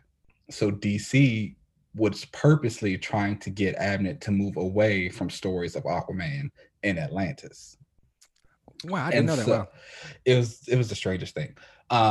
But I also think about like Diana and how we were talking about her and like Themyscira. I wonder if that's how they feel about it too. It's like, if you put her in Themyscira with all these other Amazonian characters, do those sell less than the stories of her out in the city snapping Maxwell Lord's neck? And that's why that's also why they kind of keep all of those characters away from her.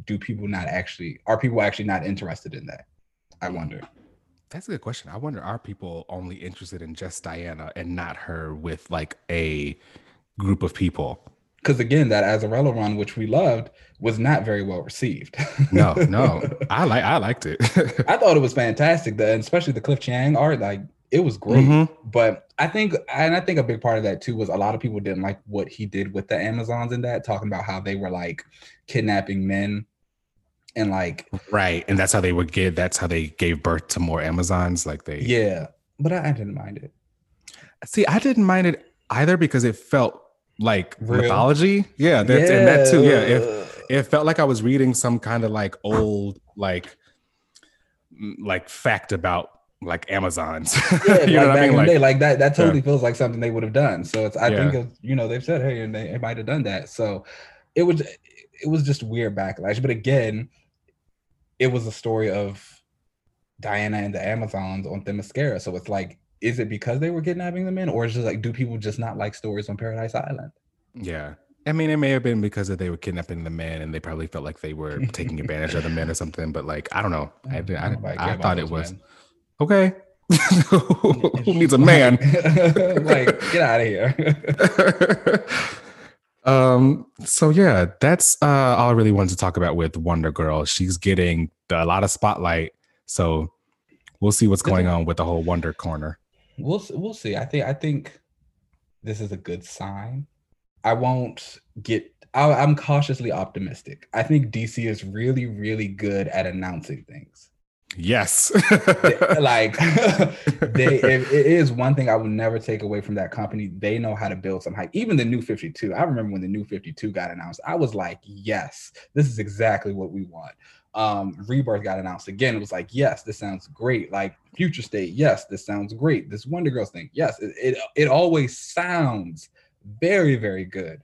Yeah. And then we get into it and it's like not. Yeah. But again, I also think about how we have all this new talent in charge of DC. Mm-hmm. So it's like, I'm cautiously optimistic. I see it. I see the vision. Always see the vision. And I want it to work, but we'll see if it works. I would love for it to work. I would love to like have DC books on my pull list again. Me too. Those are the days. All right, let's take a break and then we'll come back for the relaunch.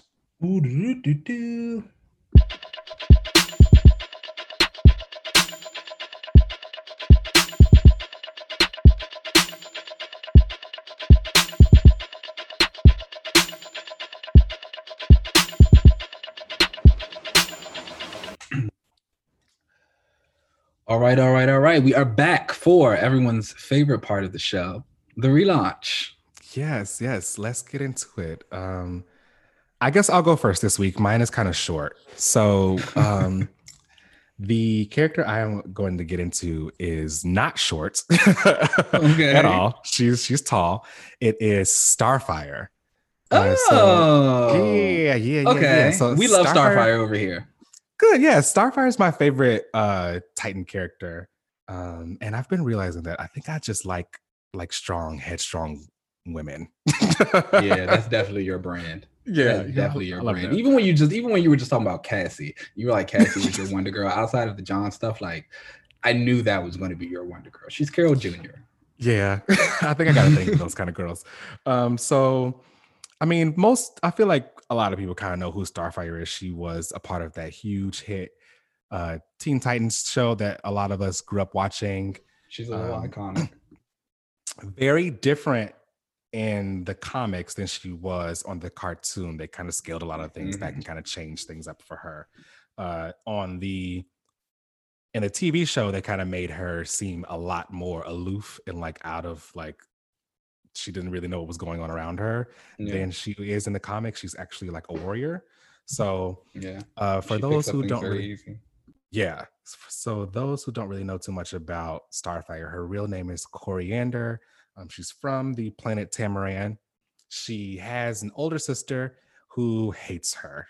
And on Tamaran, everyone can fly. It's like a natural ability for them to be able to fly. However, her sister Blackfire, Commander, did not have the ability to fly. She had like some kind of defect as a kid, so she couldn't like learn how to fly. So because of that, she was not going to be like next in line to rule the throne. Starfire was. So of course she hated her.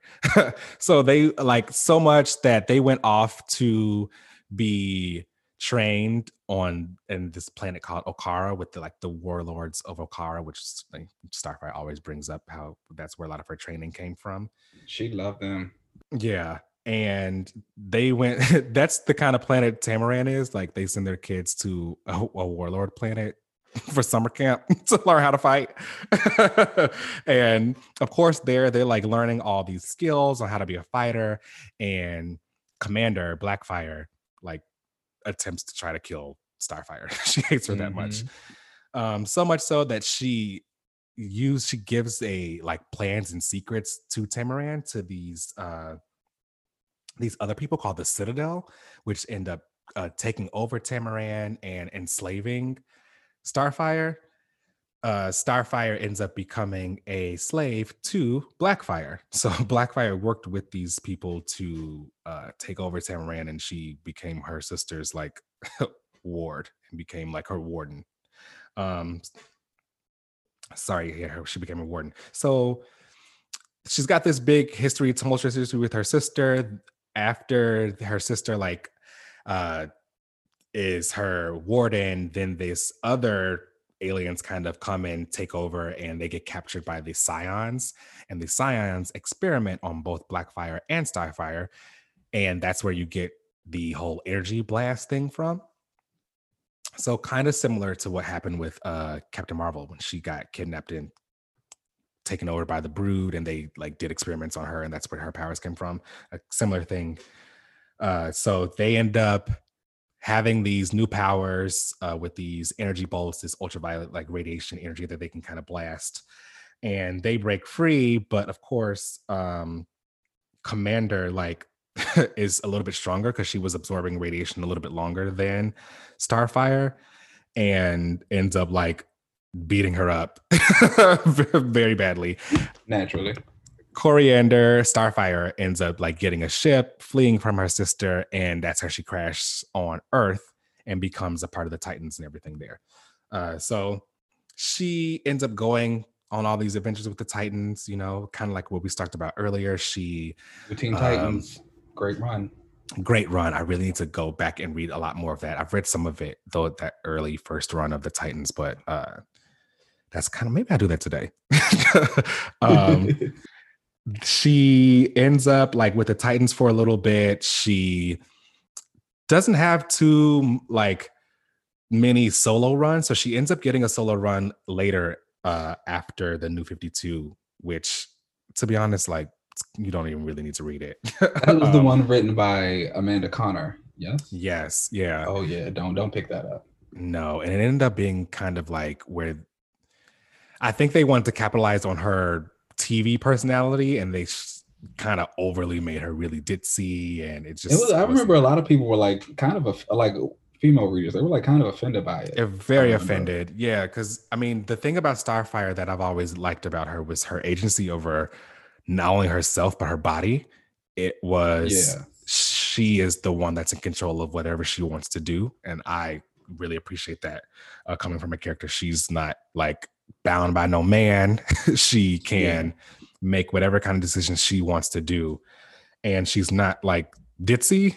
She was a trained warrior, so sure. Like, even the things that she didn't know, it was never from a place of like where people laughed at it.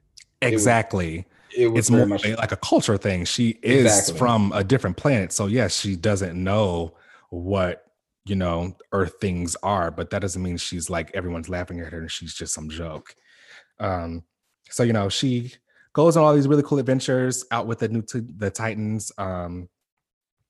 Then there was a little bit of a reboot that happened with the New 52 where they kind of changed her background, where they said that she was sold into slavery by the Tamaraneans, and Blackfire was actually trying to help her get out of it. Yeah. I do think I remember reading that. Yes. Yeah, it was. Because I remember it became a story point in Justice League Odyssey. Did you read that? No, I haven't yet. That's actually on my list of things to do too. I want to get into it because Starfire's in it. You don't have to rush. Oh, okay. Yeah. Got it. So yeah, the New 52 era was kind of weird with her. So what I would do for a relaunch for her is I would actually give her a solo series again and actually have her leave Earth, because she's been there, you know, as long as we've kind of known her, she's always kind of lived there. I'd have her leave Earth and find a like Tamaranian colony, because I think Tamaran was like exploded or something like that. And I would have her go out in space, find like a Tamaranian colony on a different planet or something, and start to get more in tune with that culture, and also reintroduce her younger brother, Ryander. Oh, I do love Ryander. Yeah, I think that would be really cool. I'd bring him around and I'd have him be like a supporting cast for her, and have the two of them kind of work and build a relationship together and kind of go on some adventures, and then have her obviously come into contact with her sister and have her sister still hate her because there's nothing wrong with someone being a villain.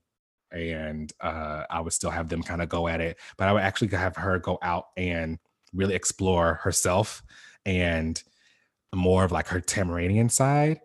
And when she would come back to Earth, I would have her become a full-time member of the Justice League, because it's time that there's no reason she shouldn't be a Justice League member. And I mean, they need more women, so she should be a member.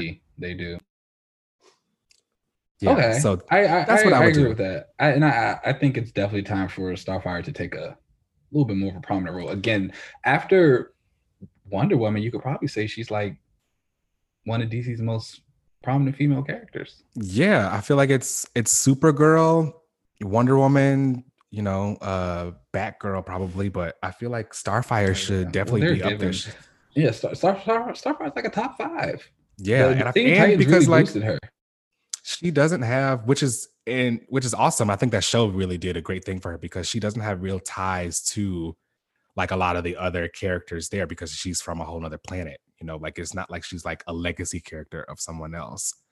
Yeah. So I think that it's time for her to get like an actual boost of character. If y'all could do it for Nightwing, you could do it for her. Okay. That's all I'm saying. So did you like their relationship?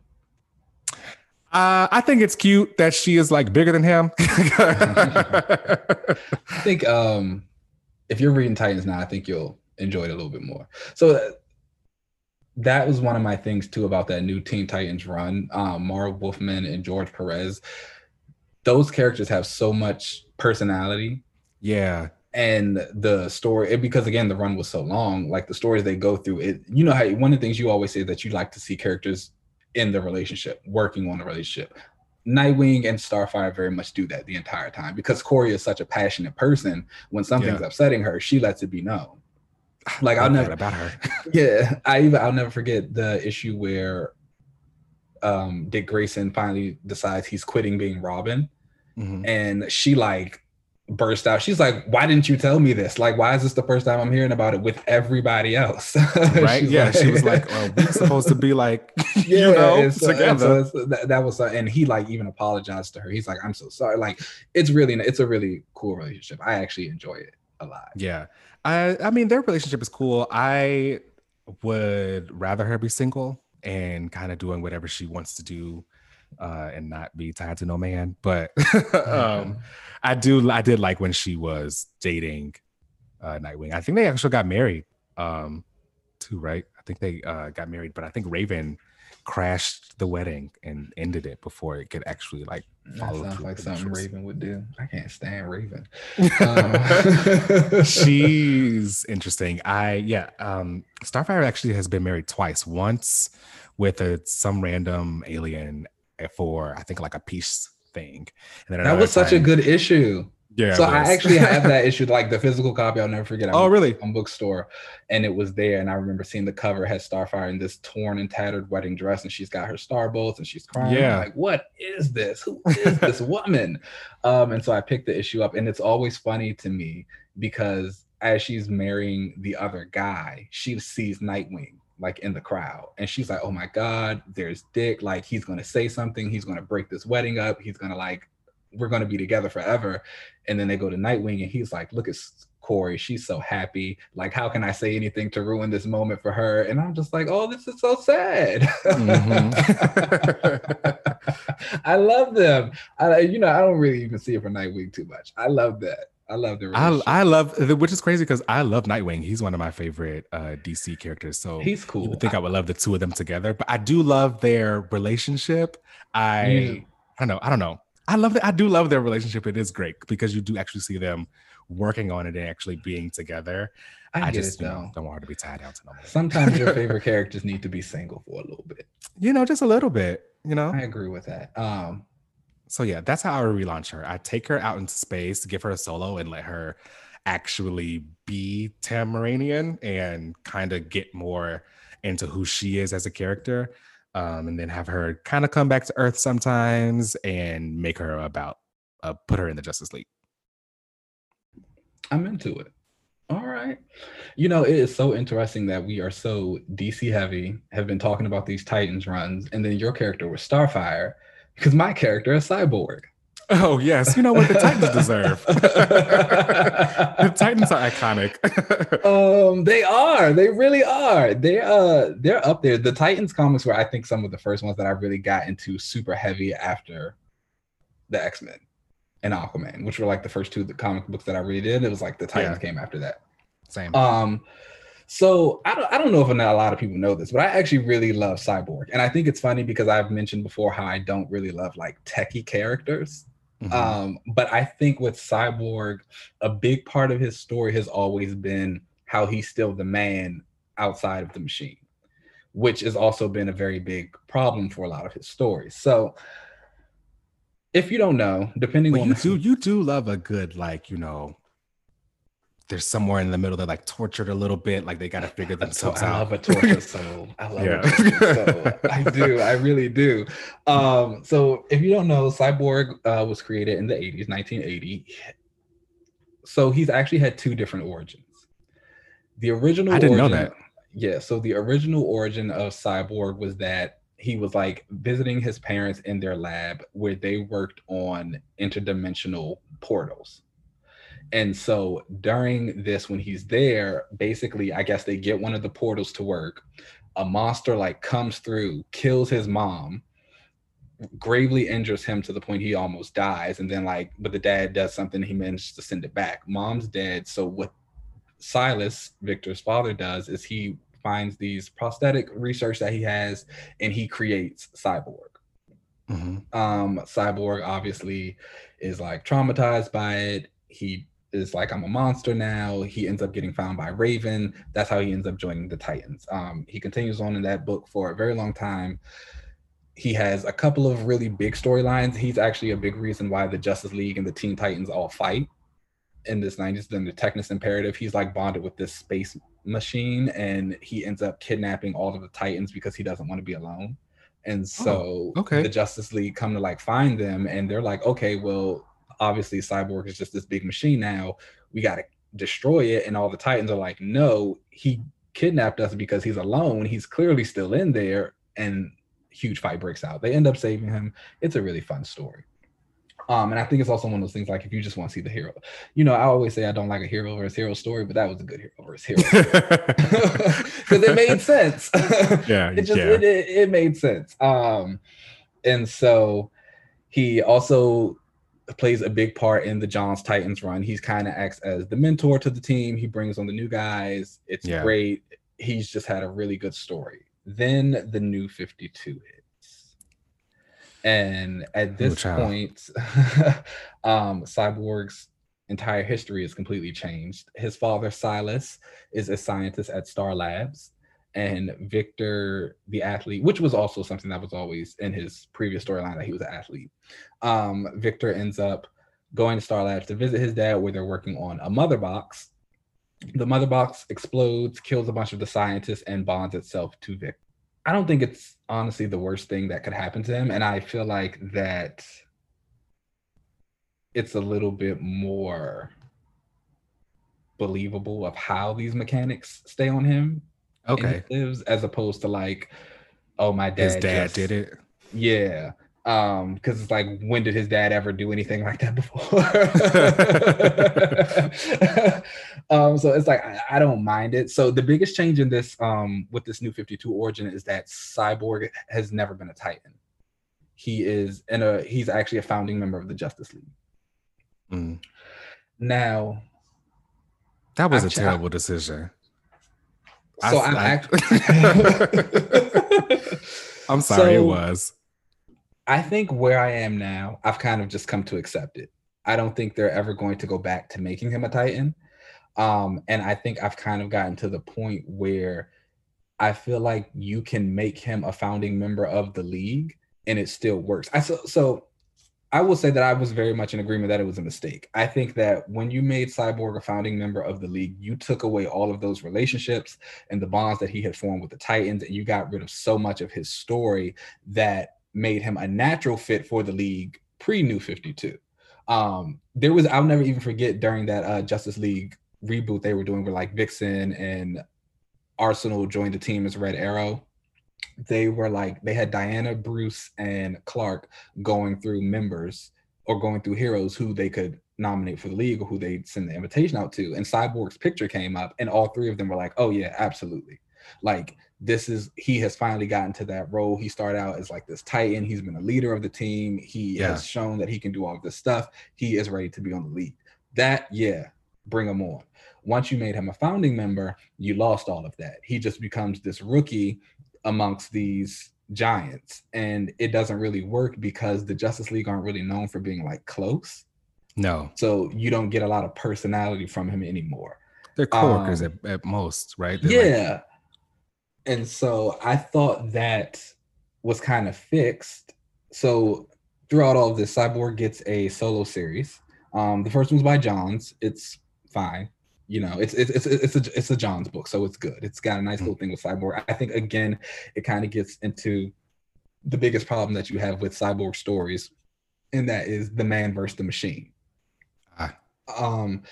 So many of Cyborg's stories is about how he is trying to overcome how people see him as just like this android. He's like, I am still a human here. I still have a heart that beats. I still have these things. I think there's even during that new Teen Titans run, there's like a training session that he's doing where he's like lifting all this stuff up. And they're like, oh, we're getting readings of your mechanics and it's looking like some stuff isn't working, it's about to pop. And he's like, no, I don't care, like keep doing it.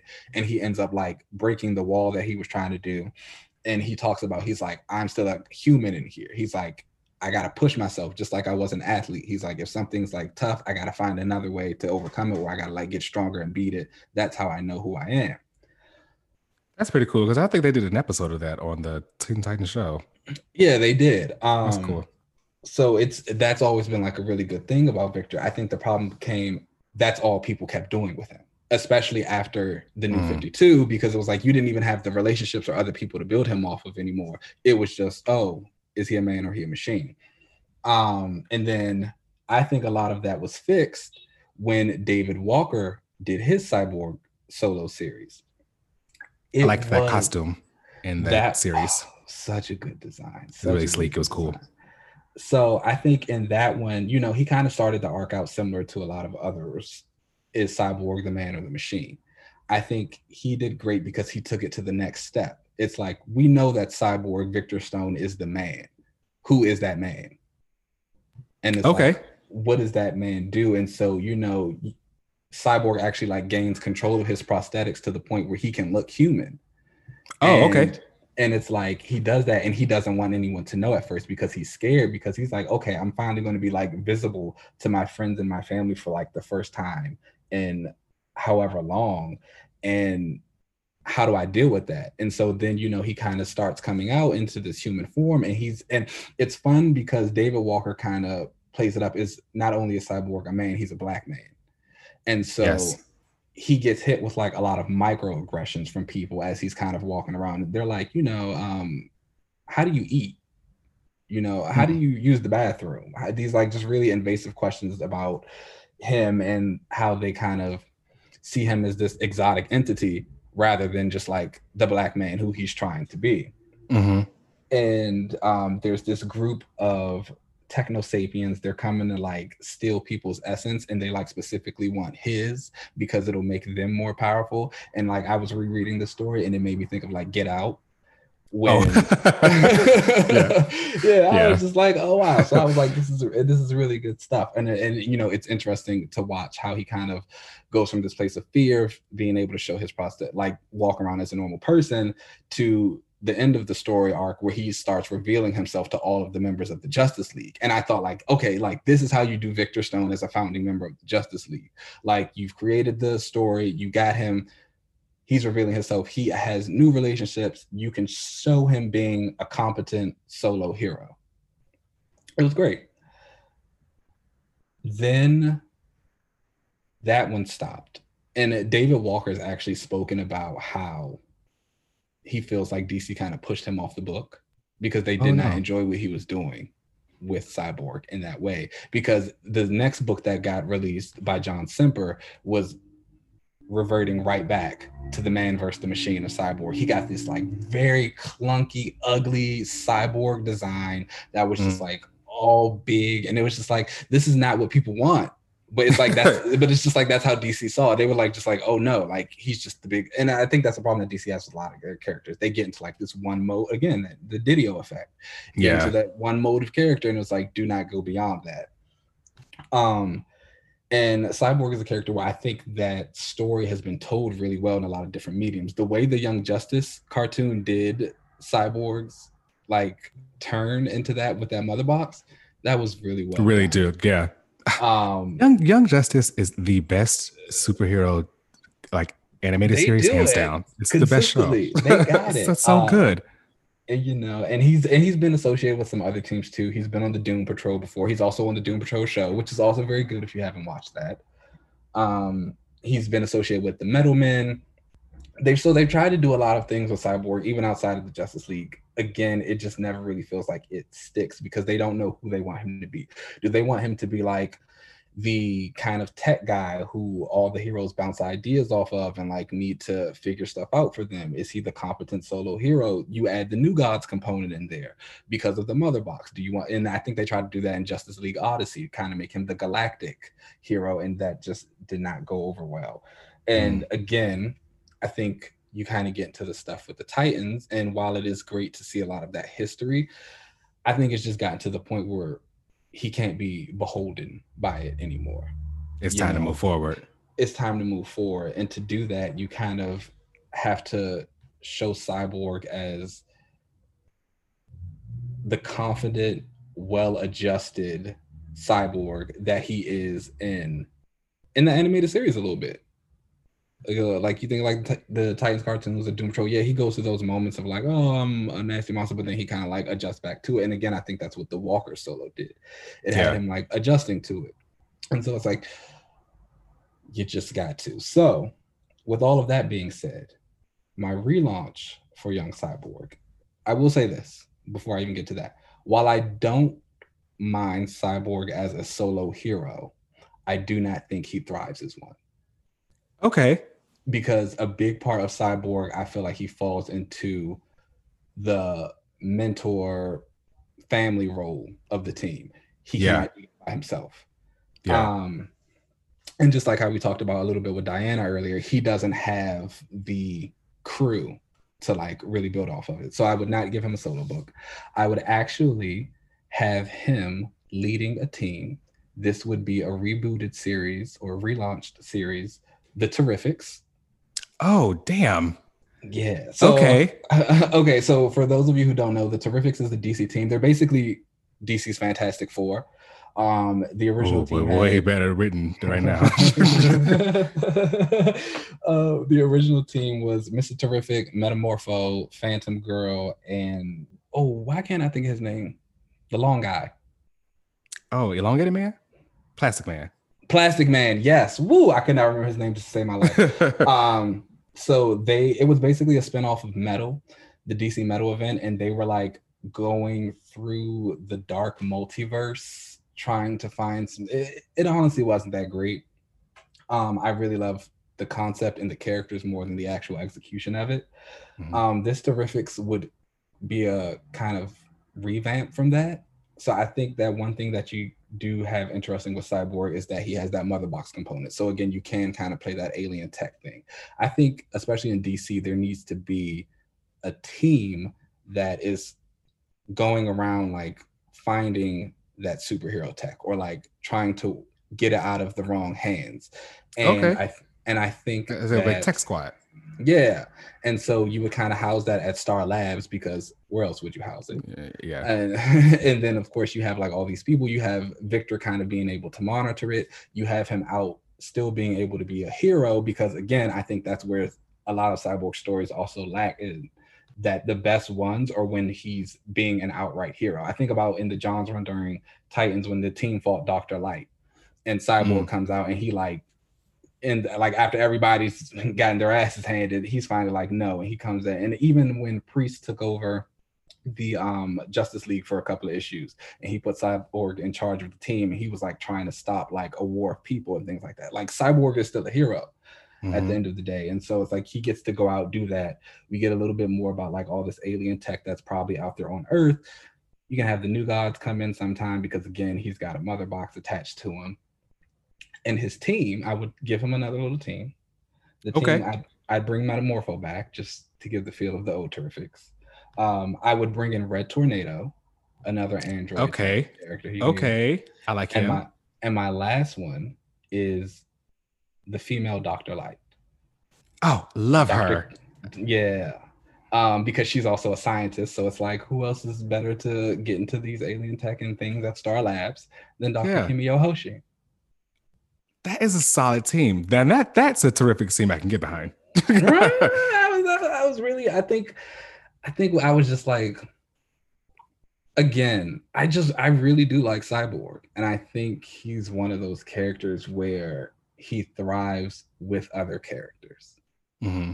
And I think that particular group is just one that can give him a lot of interesting interactions, and they also could use some spotlights of their own, especially Dr. Light. She deserves.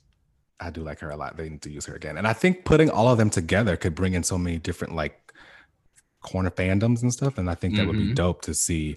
They don't really have like a tech like corner, do they? I feel like that'd be really cool to like start to open up on. And it's so weird because of like all the things you could do with it. Because again, with Cyborg, you can really play him on so many different types of playing fields. Again, the space thing didn't work. Justice League Odyssey was a mistake. But like the potential for him to kind of be like, I guess, the detective of. Wait, Starfire's in that, and so is Cyborg. Do they know that they were Titans together in it? Is that ever even brought up?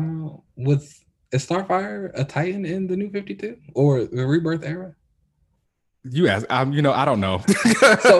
so I remember, because I feel like during the New 52, especially when Starfire was in the Red Hood and Outlaws book, right, it was a lot of confusion about that, because they were saying at one point she wasn't a Titan. Like they literally had who was it? Arsenal. Roy Harper was like asking her, like, you don't remember Dick and Donna and Gar. He was like asking her, like, you don't, and she's like, I don't know who those people are. Yeah, I remember. Yeah, and so it was always like a weird thing of her Titan. I honestly think they scrapped it all. And then they sometimes would come back and say, like, she would be like, oh, I kind of remember these people. I don't. She would like, oh, I kind of remember them, but I don't want to talk about it anymore. So I don't know if they. I wondered if in Justice League Odyssey, if they ever like. Not that I recall. I mean, I guess I could go back and reread it and let you know. Like, I wonder if they ever even like touched on it at all. But honestly, the big thing about that book, Jessica Cruz was in it, the Green Lantern. It kind of became like her story. Okay. Yeah, it was. Everybody else was. I mean, like, people did some things every now and again, but it was mainly a Jessica story. Okay. I like that relaunch though for Cyborg.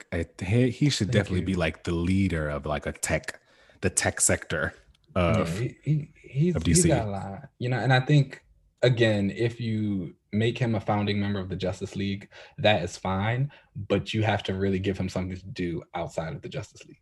Yeah.